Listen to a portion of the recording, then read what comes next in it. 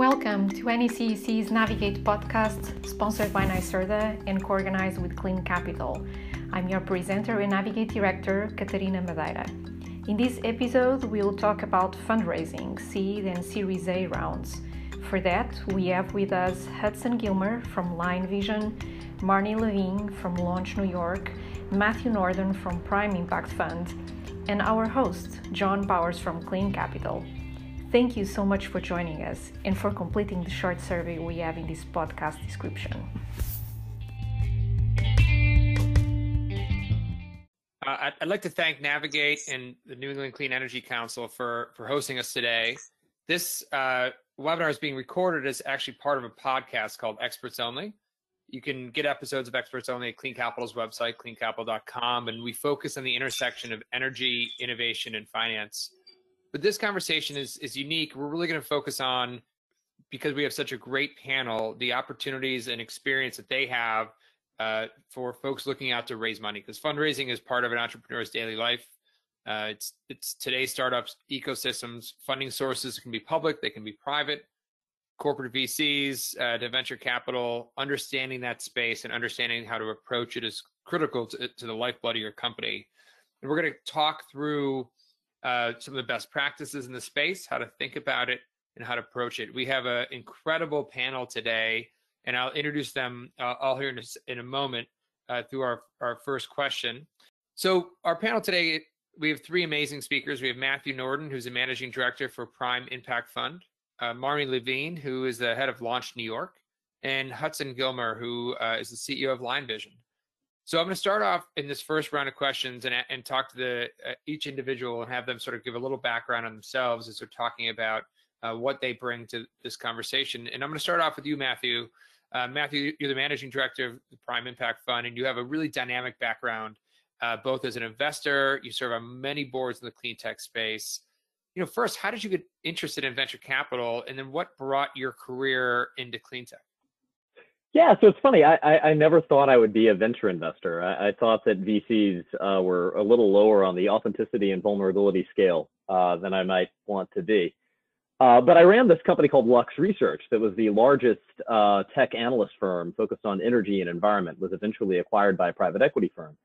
And with my hat on as kind of a leader of analysts, I saw a large amount of venture money coming into energy and environment in the mid-2000s.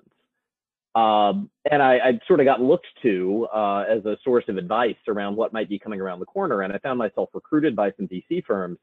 I went to one called Venrock, that's arguably the oldest venture capital firm, originally the venture arm of the Rockefeller family in the 1930s, and an initial investor in companies ranging from Apple to Intel to 3Com. And I had an interesting kind of tale of two cities experience with the firm.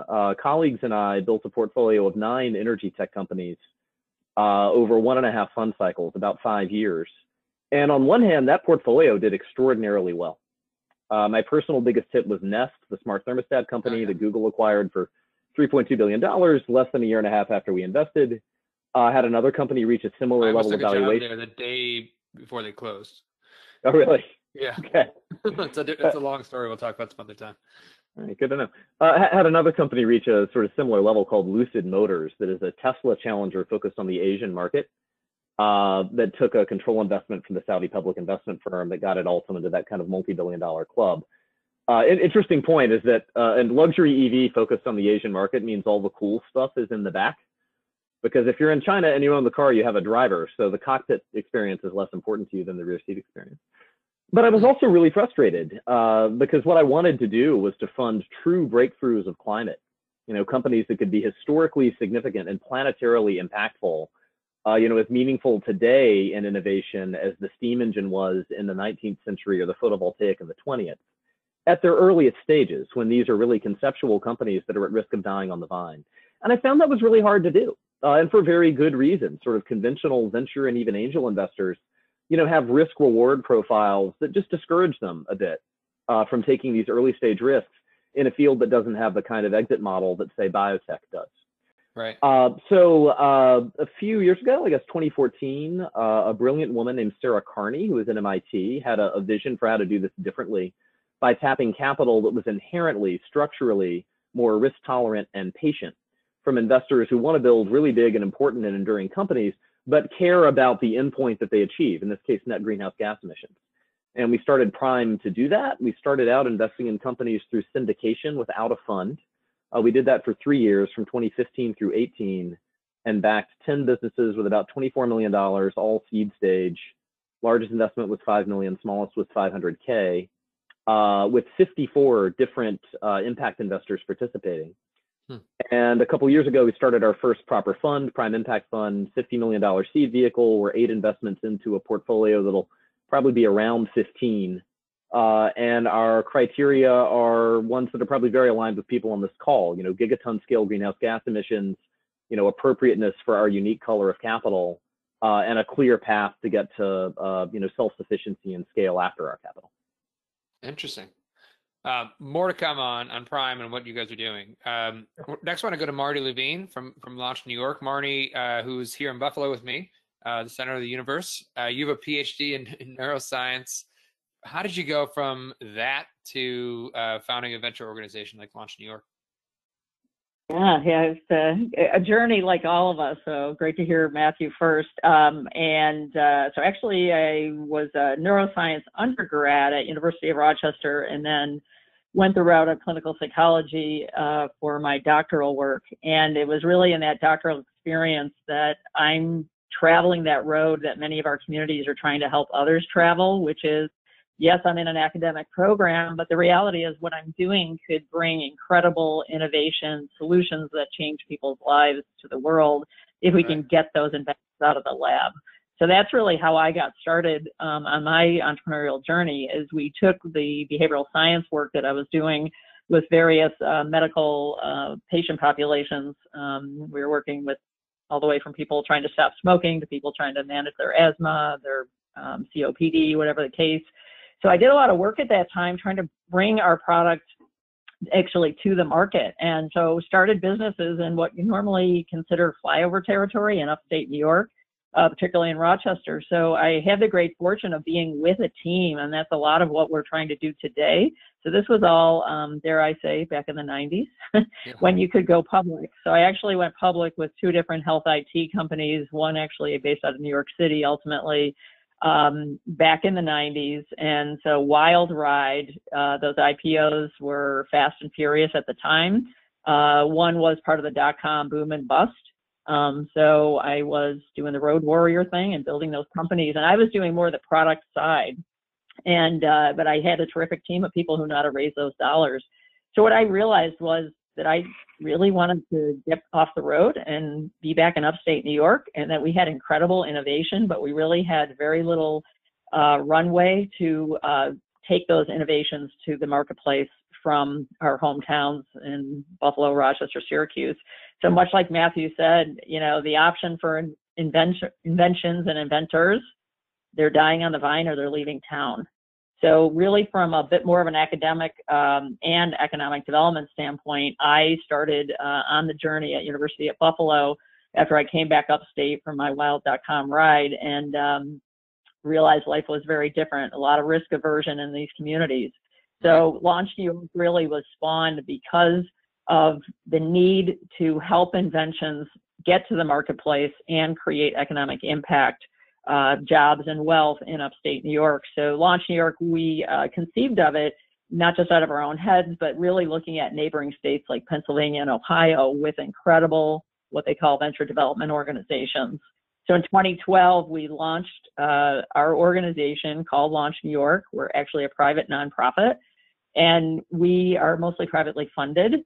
But we were able to start providing free mentoring, and now as of 2018, we have the most active seed fund in New York State, funding companies typically up to 4 times per month. And that started, in 16, but now what we've seen is we have a steady stream of companies. We've served over 1,100. Our portfolio now in, a little over 3 years has about 56, 57 companies. We frankly are investing so quickly, it's a little hard to keep up. But I have a team of mentors that helps us keep track and not only prepare these companies for what we'll be talking about today in terms of pitching, but actually doing the portfolio management. So our goal is obviously to see these products reach the market We are a clean tech incubator through New York State's Energy Research and Development Authority. And so we have an incredible group of companies from informatics products to renewables. It's really amazing, but I personally have been driven by the fact that I love this region. I want innovation to make a difference in everyone's life and in our environment. And Launch New York is here to really help when the companies are in the sandbox.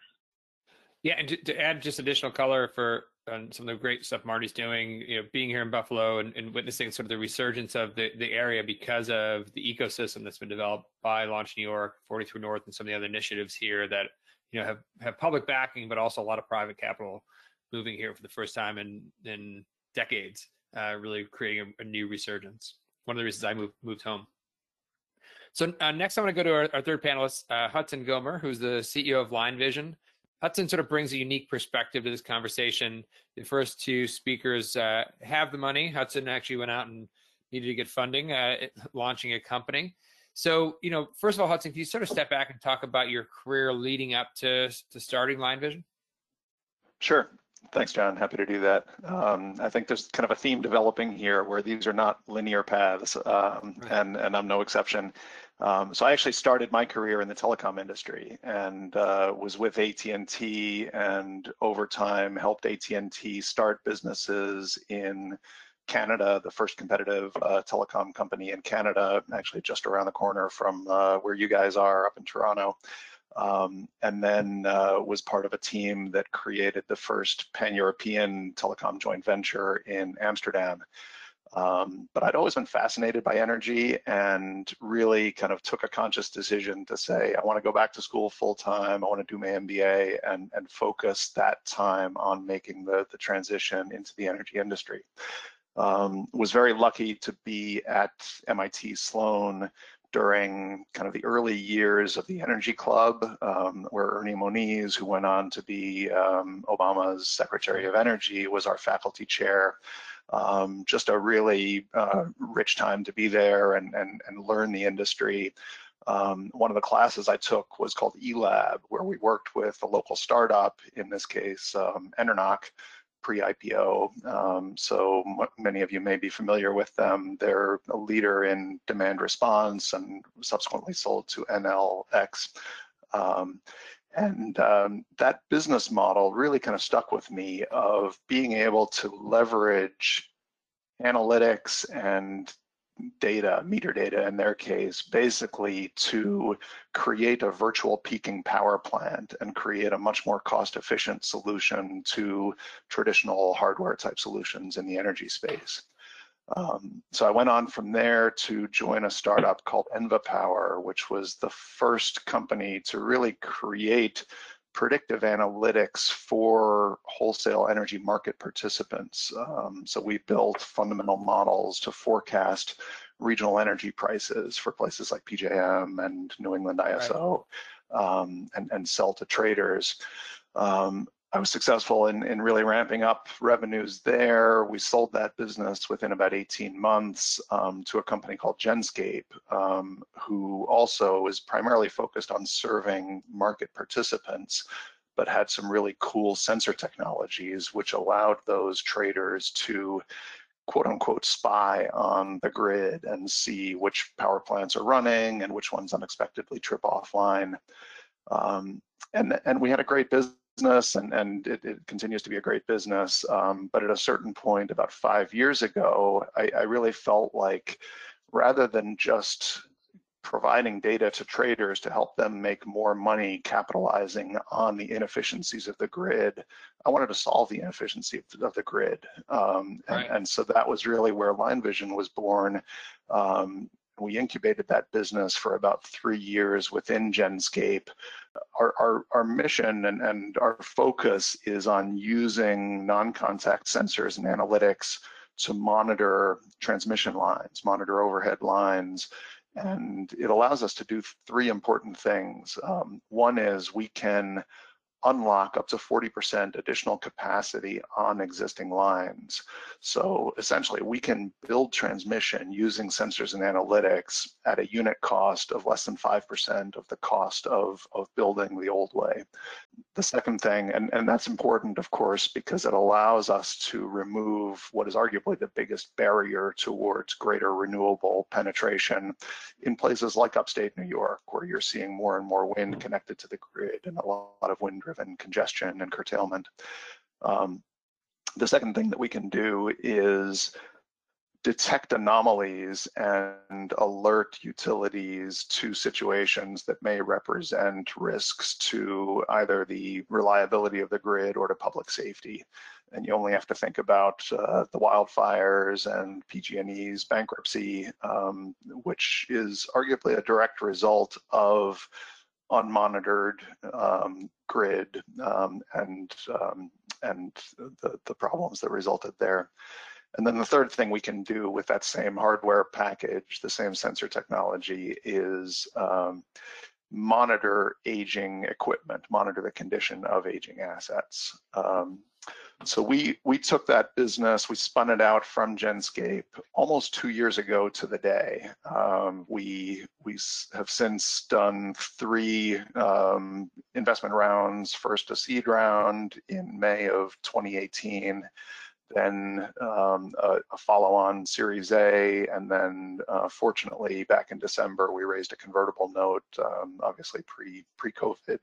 Yeah. And I'm happy to get into details, share the scars, and all the mistakes we made along the way. Yeah, Hudson, that's great. And I'm going to put just the Clean Capital story out here as well, and I'll try to put this into some of my questions a little bit, but I also sort of come from the position you do, Hudson. I was on the policy side. I served as President Obama's Chief Sustainability Officer before helping to launch Clean Capital. We saw a need to bring more efficient capital into the clean energy market and launched a fintech platform to help us acquire. We now have 180 megawatts, but we went through the experience of a seed round, a Series A. We received a convertible note from BlackRock. We've sort of taken all different steps of funding as we've grown here over the last 4 years. It has been a fascinating ride. So for much of the audience, we've been in your seats trying to figure out how to approach and make these asks. And I want to use that to sort of talk about the first question. And for folks that are putting in questions, we'll come back to those in a little bit. We've got a couple of rounds here, and then we'll address those. The first question is for Marnie.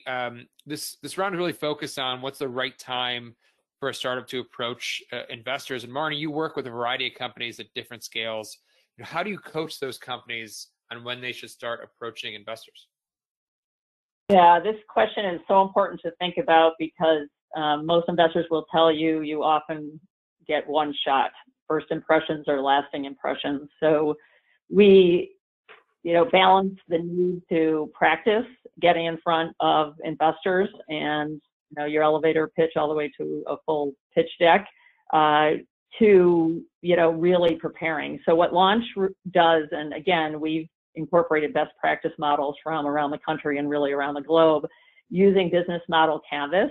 So our mentors, we use a one-on-one method of interacting with companies. I know there are some terrific programs that many of the listeners today might be involved with, like I-Corps, that the National Science Foundation offers, but we think a combination of accelerator programs that are intensive preparation for doing a pitch is very important, but we also think that getting exposure to seeing what a pitch looks like, looking at the materials, and working with a mentor one-on-one, so your journey can travel as quickly or slowly as it's going to travel. So for us, we use business model canvas as the basis, and then the pitch deck itself, we really are working our companies towards that endpoint of you are pitch ready. So I do think that you have to have your story straight. You need to know what your business model is. Most of the investors will want to hear about how you have qualified your market, obviously. So I do think that while we use really efficient tools like the business model canvas and a standard pitch deck of less than 20 slides, There is a lot that goes into it. And so I certainly encourage our companies to take the time and practice with friendly audience who will not hold you to that first pitch, because you know Right. it will not be perfect. Right. It's good feedback. And Matthew, you've seen hundreds of pitches, I imagine, now in the clean tech space, and even prior to the clean tech space.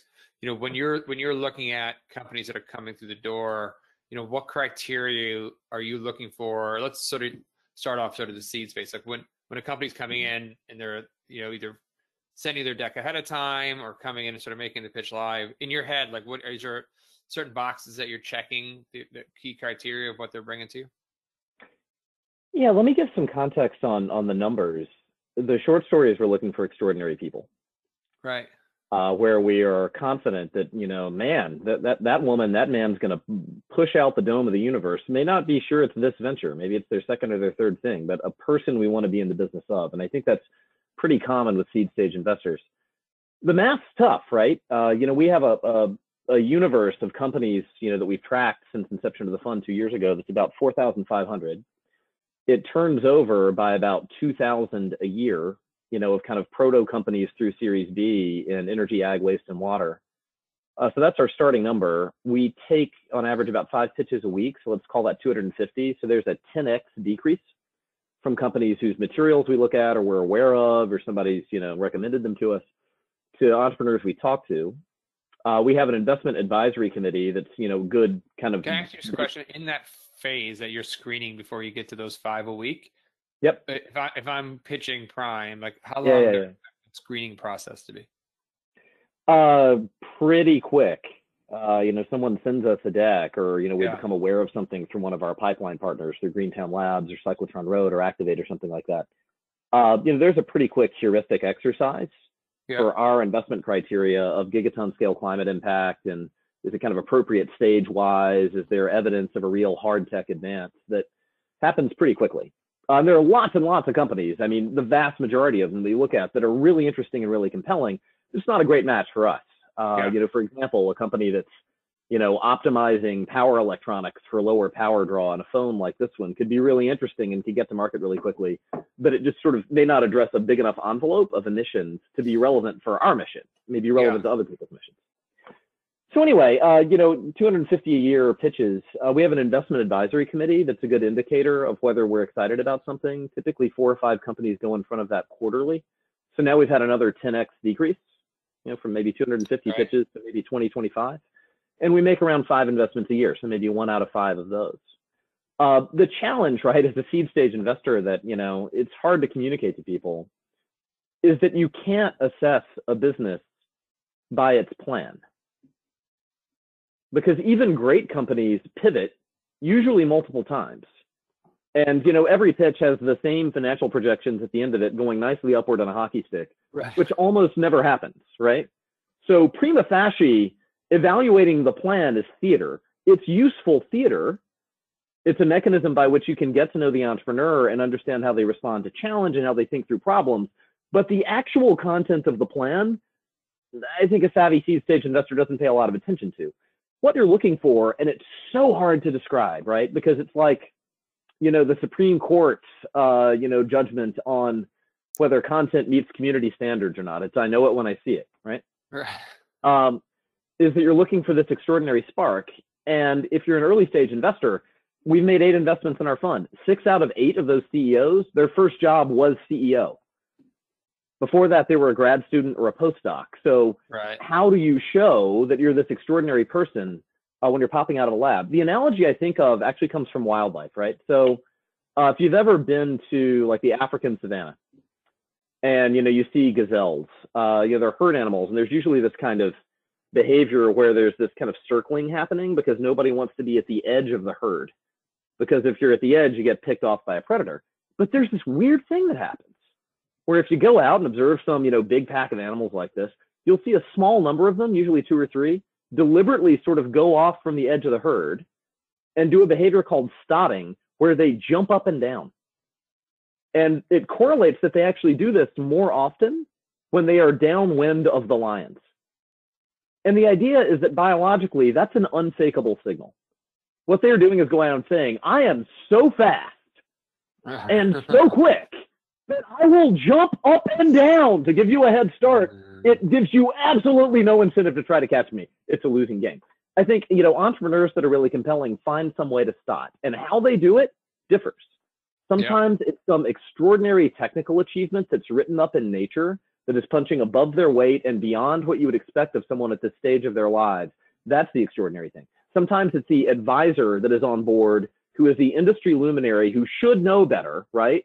And has put, her or his name behind this venture. Sometimes it's the angel investor who's, a check writer who came in way before you would expect anyone would, that confers credibility. But there's some element that makes something just stand apart from the mass and show you that you're in the presence of greatness. So just follow-on question. You mentioned in there a couple of your feeder groups, right? Greentown Labs, the folks in California, Cyclotron wrote. So if I'm a emerging company really wanting to get in front of a firm like Prime, what are some of the best avenues to get my initial deck your way?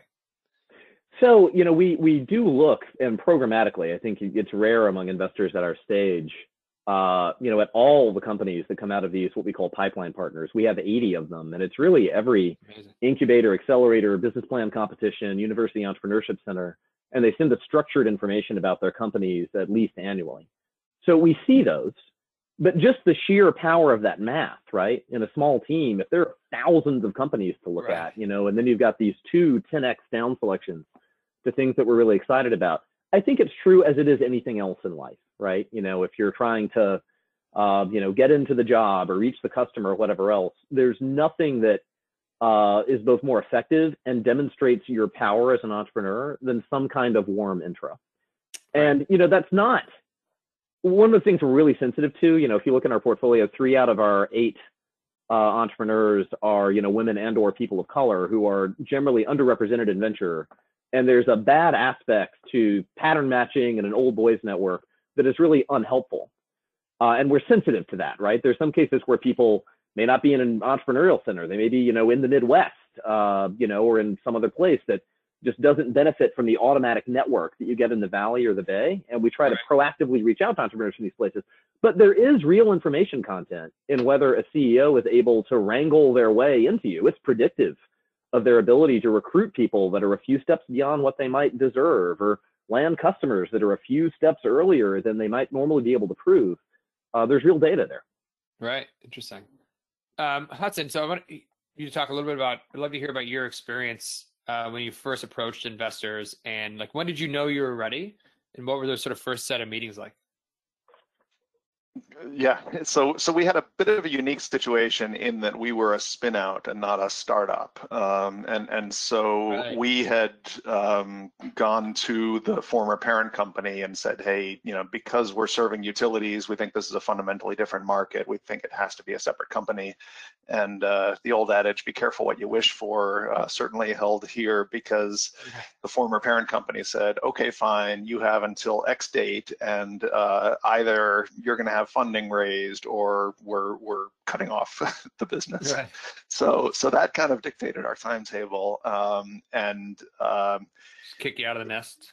exactly, right. Which sometimes you need. But I guess, what I would say as more of a general comment is, I think in this world, there is way too much focus on the pitch and on the pitch deck. And there's almost a presumption that an entrepreneur should be working on their pitch deck, when in fact, in many cases, they really need to be making sure that they have the boxes checked that investors like Matt are looking for. And so, I would encourage, to your question of when is the timing right, that you find mentors, you find coaches who really are not helping you coach through your presentation, through your pitch, but through the question of, do you have the right team? Do you have a technology that's really differentiated? Are you solving a real problem in a big market? And do you have a business model that is sustainable? and really identify, okay, if the answers to any of those are not an emphatic yes, you're not ready. Right. And buy yourself a little more time to answer those questions before you move forward. I feel like when we did our first raise, we spent a lot of time having conversations where we didn't ask for money or didn't just to find, and we tweaked our business model so much from those early conversations and that advice we got from mentors in the industry that when we finally did go out, we were much more baked and ready to go to get it done. Yeah, and so we were kicked out of the nest, and I'll be honest, those first meetings were pretty ugly, and it's partly because I certainly didn't have the pedigree of talking to VCs. We also had this kind of awkward situation where the former parent company felt like they wanted to be involved and have some ownership in the process. And I look back at those old pitch decks and am quite horrified. And I remember actually coming to Matthew, who's a friend, and asking him for advice. And he looked and he said, we don't look and smell like what VCs, they have a quite rigid kind of sense of what they're looking for and what the cap table ought to look like. And we were this foreign object that just did not fit. And so it was kind of some painful lumps that we took there. But I also, just will echo Marnie's Can I ask you a question? Did you adjust after that? Did you adjust from that conversation? Well, we did, absolutely. Yeah. We ended up just totally recalibrating and saying, okay, initially we thought we were VC material, kind of Series A material, and we realized that we really needed to do a seed round first and lay the foundation. That ended up being a much more productive path to go down. Yeah. That's interesting. I feel like we had a similar experience. We spent a lot of time in the clean tech space originally trying to raise our Series A, and there was a challenge to get over a bump of what people understanding what we were doing. But when we took our model to the fintech community that just saw clean energy as a new asset, the meetings were dramatically different. We were educating them on solar that got what we were doing on fintech. And it was just here's why this asset class is important and valuable to you. And that's where we ended up raising our Series A from mostly. So I want to get to the questions people have provided here in a second. I've got one more set for the panel, then we'll open it up and really focusing on, after getting that first meeting or in that first meeting, I want to talk a little bit about sort of the mechanics of those meetings so people can be ready. And, Matthew, so for you, what does a successful pitch look like from the investor side? And what are you looking in that first pitch? And, can you tell those folks that have practiced or those folks that are coming in, pretty cold? Yeah, it's interesting. I would boldface, underline, and italicize Hudson's points that a kind of amateur set of slides that have a real innovation and an extraordinary techno-economic analysis and indications of customer demand go much, much further with our team than the super polished presentation of something that's half-baked.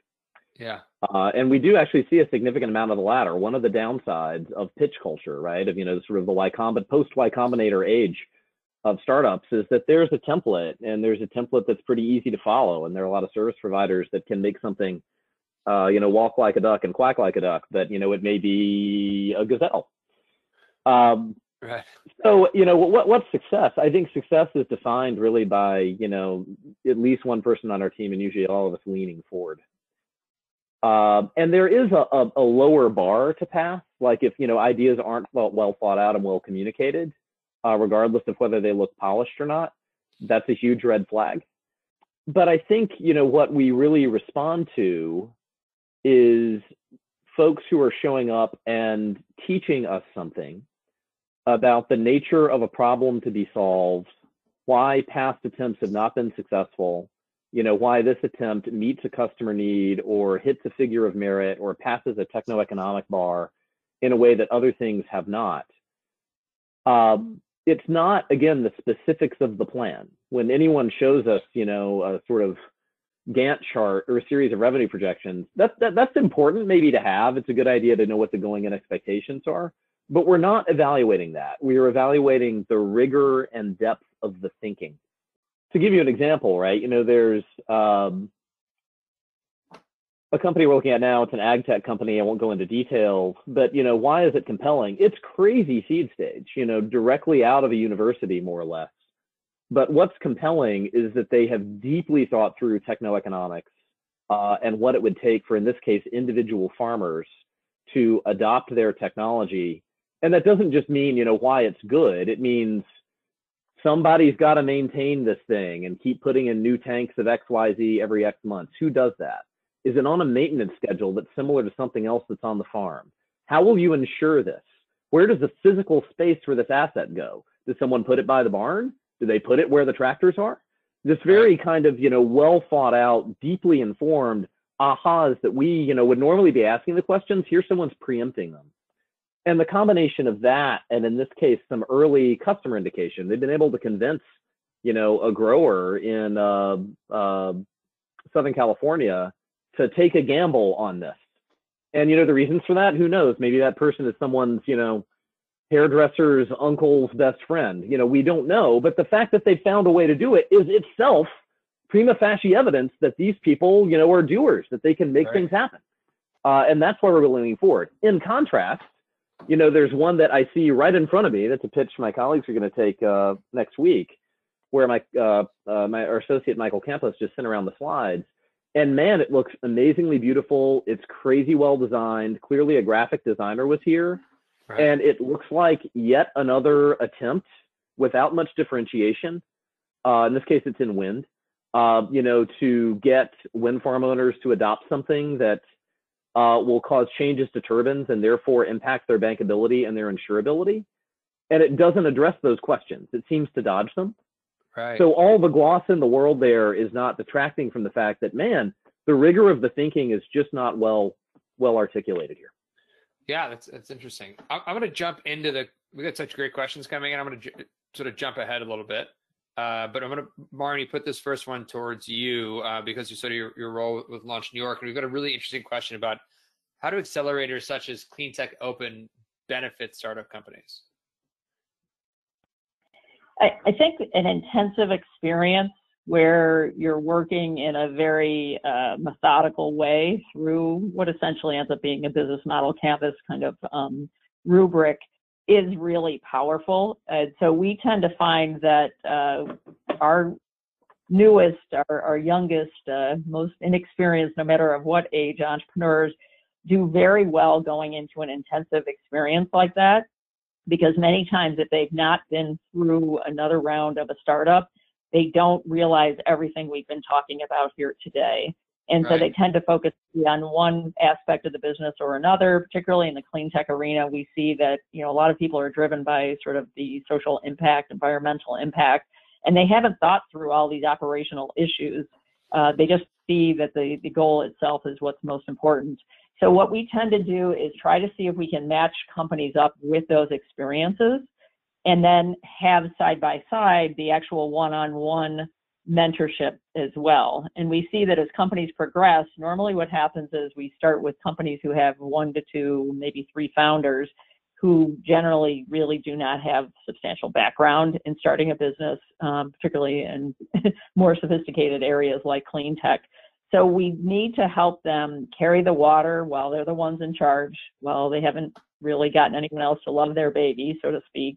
Right. And then as they go stream, what we're doing right now, we have a particular hardware software company where we're helping them with board development, and we're bringing into the fold individuals who have experience in name brand recognition. They usually start facing difficult decisions at that time about, do I give some equity to this person? Does this person actually invest in the company? But accelerators can often be a wonderful place to meet those individuals. And now many of our companies, even based in Western New York, they will go to the East Coast. They will go out to Colorado to actually be part of an incubator. And we really promote that. I will admit it's difficult if you're home with the family and you have responsibilities of that sort to be able to take sort of 3 months to go do that. But I would argue that your network development is really powerful, in addition to the intense focus on, have you really evaluated your market opportunity? Have you really built out that operational model? All of that, very powerful. Excellent. I'm going to go next to Matthew, then to Hudson. Two separate questions. And Matthew, this is a pretty one-on-one question, but I think it would be good to highlight. Can you just quickly explain the difference between seed and Series A? It's a moving target, right? Right. Think about it in politics, and that, far left at one point, might be center left in another time frame. Typically, I think the distinction is not that significant. And often there are, there are $2 million Series A rounds and there are $10 million seed rounds. What does that tell you? I think that the difference line is that a seed usually has a lot more uncertainty. That could be team is incomplete. That could be, technology only demonstrated at kind of a bench level, not anything more than that. It could be that there hasn't been any customer engagement at all, that it's a purely technical team, some or all of those things. I think in a Series A, we've got a full featured plan. There aren't holes. Right. And when we invest in a seed round, which is what most of our investments are, a big component of that seed is figuring out what are the milestones to achieve that would enable the Series A. And, usually our CEOs that we back are very rigorous and deliberate about this themselves, but we try to help them do that to really enumerate and start every board meeting with, here are the 4 things that we have to do to reach a value inflection milestone where we can raise the Series A from an outside lead at a higher valuation. Here's how we do it. Right. Oh, that's interesting. And then a B is basically taking that proof of concept now and scaling it and adding fuel to the fire, hopefully. I think the difference between an A and a B is even more arbitrary than the difference between a seed and an A. But yeah, I think the real distinction comes from when you graduate to a different class of investor, to people who don't call themselves venture capital, but call them growth equity. What's the difference between that? I would think about, I don't know, what's a good one? Uber, right? Where Uber is a seed when it's an idea. Yeah. Uber is a Series A when there's a clear plan and the goal is to make it work in New York.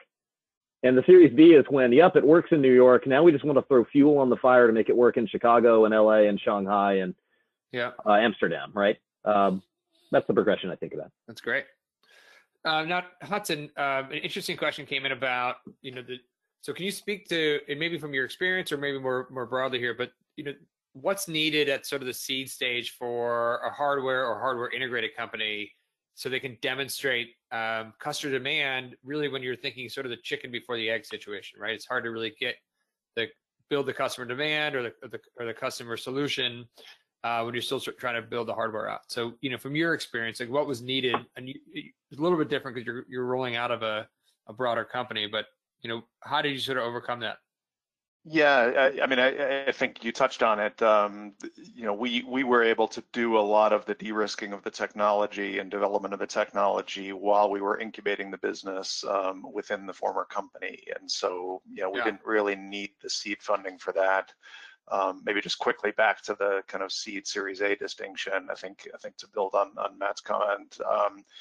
The type of investor and level of sophistication, I think, is more important than what you call it. And so there's a lot of seeds where it's angels and friends and family who, I think the big kind of distinction is as soon as you bring on institutional money, the level of diligence that's required is another level. And so that to me is more important. But back to your question, when I look, we were kind of Greentown Labs, and there are a lot of hardware companies there. Did you come out of Greentown Labs? We're still headquartered in Greentown. You are. That's great. That's great. Not physically these days, but yeah. And it's a tremendous resource and community. But a lot of companies will seek grant funding for those initial hardware prototype developments, and there are plenty of paths for that in order for them to get to a point where they can make the ask rather than using, say, seed funding for that.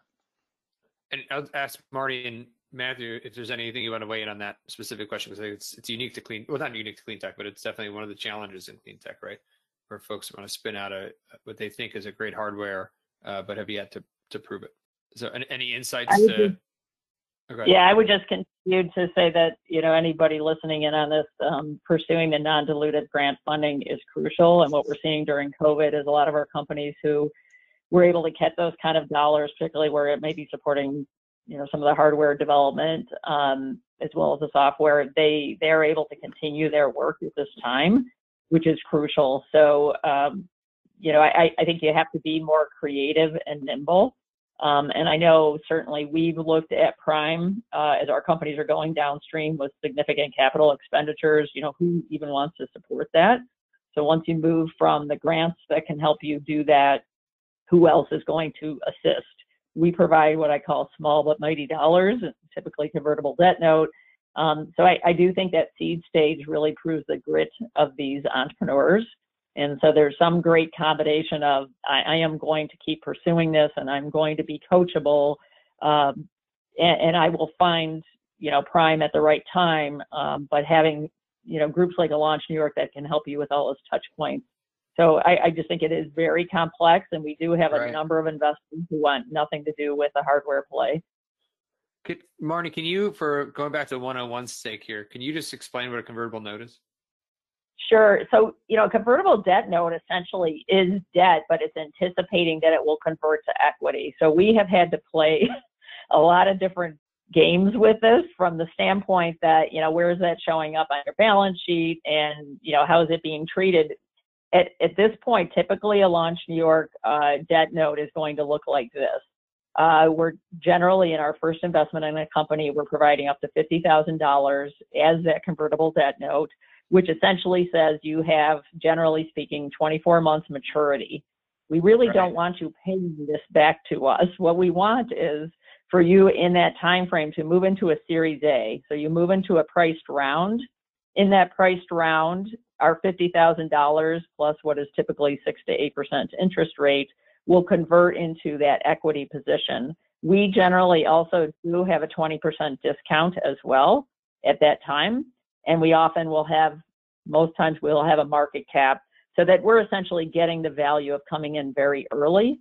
At the same time, I would tell you our whole goal of using a convertible debt note is we don't want to spend a ton of time deciding what you're worth when you don't even have the MVP, the minimum viable product typically.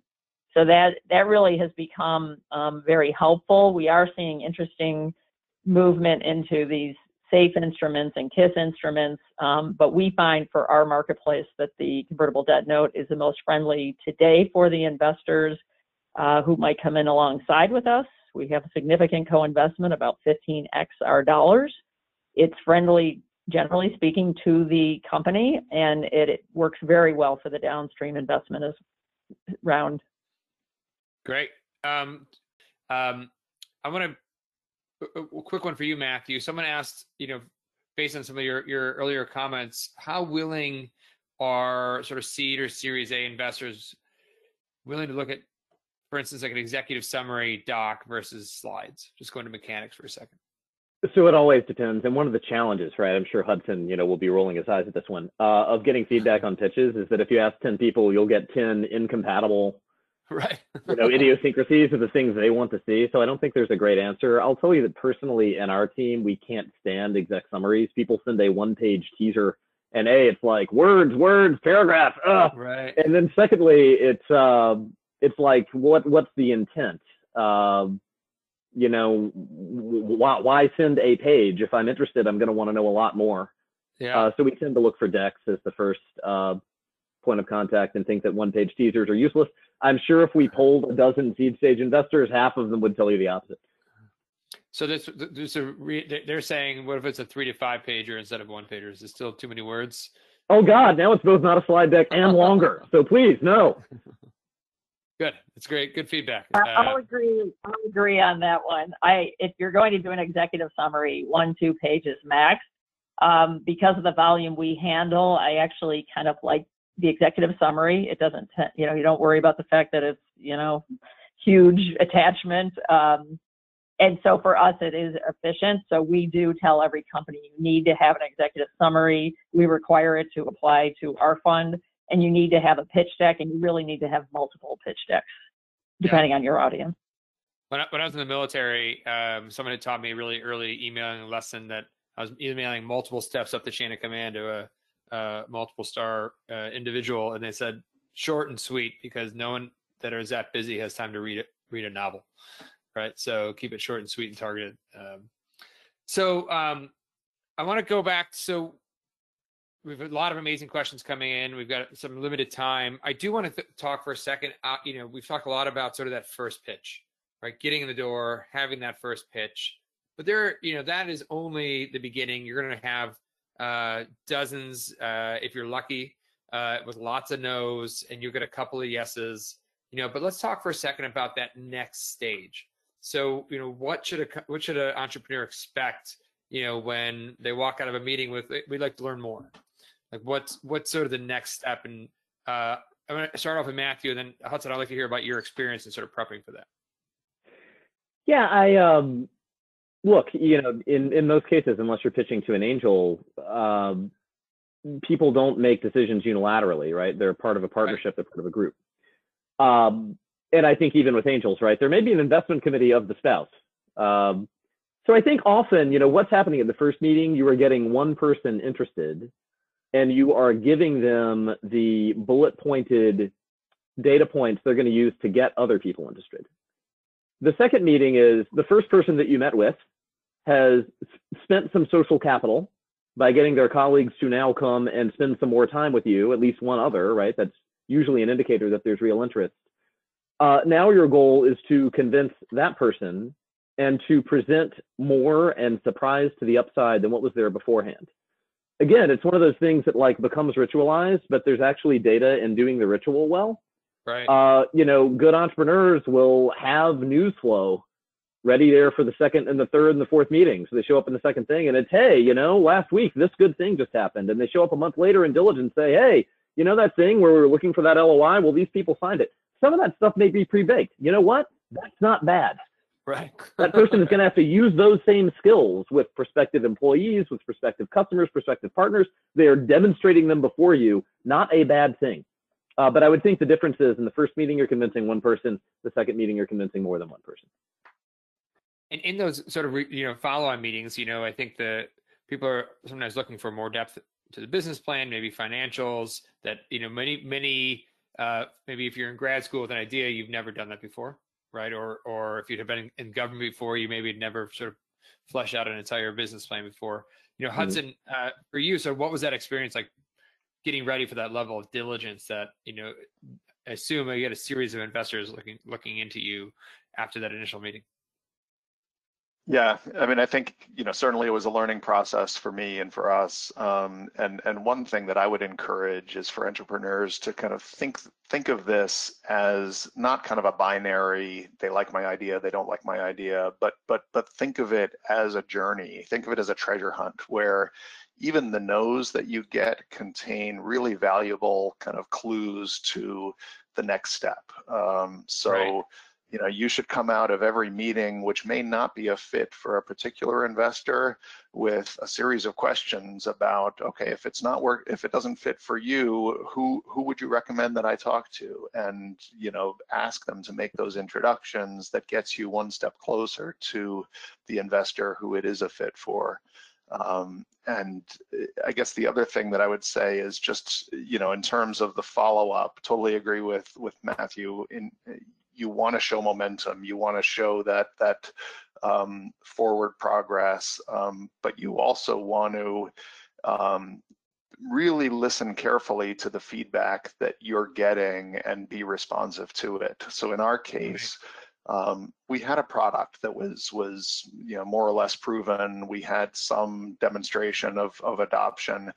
Our market size was way too small. And one of our investors, actually CEV, Clean Energy Ventures, said that to us. They said, we like what you're doing, but you got to think bigger. And initially it's your baby and you don't like any criticism of your baby. And right. So, the initial response is, no, we've studied this, but we really kind of went back to the drawing board. And for us, we realized one model of the market size is, using our technology almost like a Band-Aid on a handful of highly congested lines. which has a certain market size implication. But we then realized, no, low-cost sensors, if we look at the broader trends, these should be on every high voltage line above a certain threshold. And we call it our metal plan, which stands for monitor every transmission line, and realized that there's an incredibly kind of positive cost benefit ratio for deploying it system-wide. And that, of course, increased our market size legitimately by about 5x. And we were able to go back to CEV and say, hey, we really took to heart your input, and they said, we love it, and where do we sign? That's great. I'm oversimplifying a little bit, but yeah. I mean, if you're not ready to sort of be humbled through this process and take your beatings through some of these meetings and be willing to adjust, you probably shouldn't be out having these conversations. Yep. There's so many great questions coming in. I apologize, we don't have time to get to all of them. We have sort of a limited window here to close, and I sort of wanted to ask sort of a final closing round and we'll start off with Marty and sort of go around the horn. You know, if you had sort of any final key piece of advice for the entrepreneurs listening today, what would you tell them? I think all the advice given so far is spot on. You know, coachability, be prepared, be resilient, you know, show true grit, and that's how you will succeed, but also be prepared. So one final note to follow up on this, what happens next? There will be due diligence, and each investor will come up with a different flavor. You need to be able to respond typically within 48 hours if you want to show you're serious. So I would just really encourage you to set up your own digital doc room, as we call it. And we train a lot of our entrepreneurs. Just be ready for that. Update the information. Matthew loved hey, I just did a call like this yesterday where they said, here's the latest thing since I talked to you 1 week ago. Super powerful. Update your materials. Be ready and grow thick skin. Yeah, that's great. Good. Thanks, Marty. Matthew, I asked you the same question. I think the key thing to remember about all of this is that it's largely psychological. You know, Marty and I have one thing in common I didn't know until our intro, and that we both studied neuroscience. People behave differently when they think they're at the top of a pecking order or the bottom of a pecking order. You know, there are really sort of well-done experiments where you have, you know, the captain of the football team now be at the bottom of a dominance hierarchy, and he acts like it, and vice versa. And I think one of the things that can be challenging, it was for me, right? You know, when a much younger and significantly less gray-haired Matthew was raising venture money for Lux Research in the mid-2000s, I thought that venture investors were magical superheroes from outer space, capable of things I was not. And I walked into those meetings very differential. And at every turn, that illusion was shattered. Right. And I realized fragile humans are all the world can hold. And that there was as much uncertainty and insecurity on the other side of the table, just about different things. Right. And the minute that I sort of realized that and started thinking about those meetings as just two smart people having a conversation with an information asymmetry between them, right? But not a smarter, dumber, faster, slower dynamic, just different. Yeah. I think, you know, you begin to approach those things with much more confidence, and that shows. You know, that's a big predictor of fundraising success. Right. That's great feedback. And Hudson, how about yourself? If having gone through this experience, any advice for the entrepreneurs? Well, if I can do it, anybody can. No, I mean, seriously, we made a ton of mistakes and somehow managed to get through the process. I mean, the other note of encouragement I would just say is I know it can be daunting to think of the COVID crisis that we're all in right now and maybe a temporary chilling effect, but I think this is illustrating the need for the solutions that clean tech entrepreneurs out there are working on to solve the much bigger problem of climate change, climate resilience, and there's a ton of money out there that is hungry for moving out of oil and gas and moving into the kind of solutions that you guys are working on. So stay at it, develop a thick skin, and success. Yeah, that's amazing. I mean, I always tell folks be ready for the roller coaster, because you're gonna have the most amazing day of your life and the worst day of your life probably all at the same time sometimes, and be ready to for that roller coaster as you ride it. Thanks to everyone for the amazing conversation. I wanted to thank the New England Clean Energy Council and Navigate for helping to put this on. As always, you can get more Experts Only podcasts at cleancapital.com. We're always looking for interesting thoughts, so please feel free to just send them our way. And thanks to everyone who joined and the sort of phenomenal questions that came in. I appreciate your time today.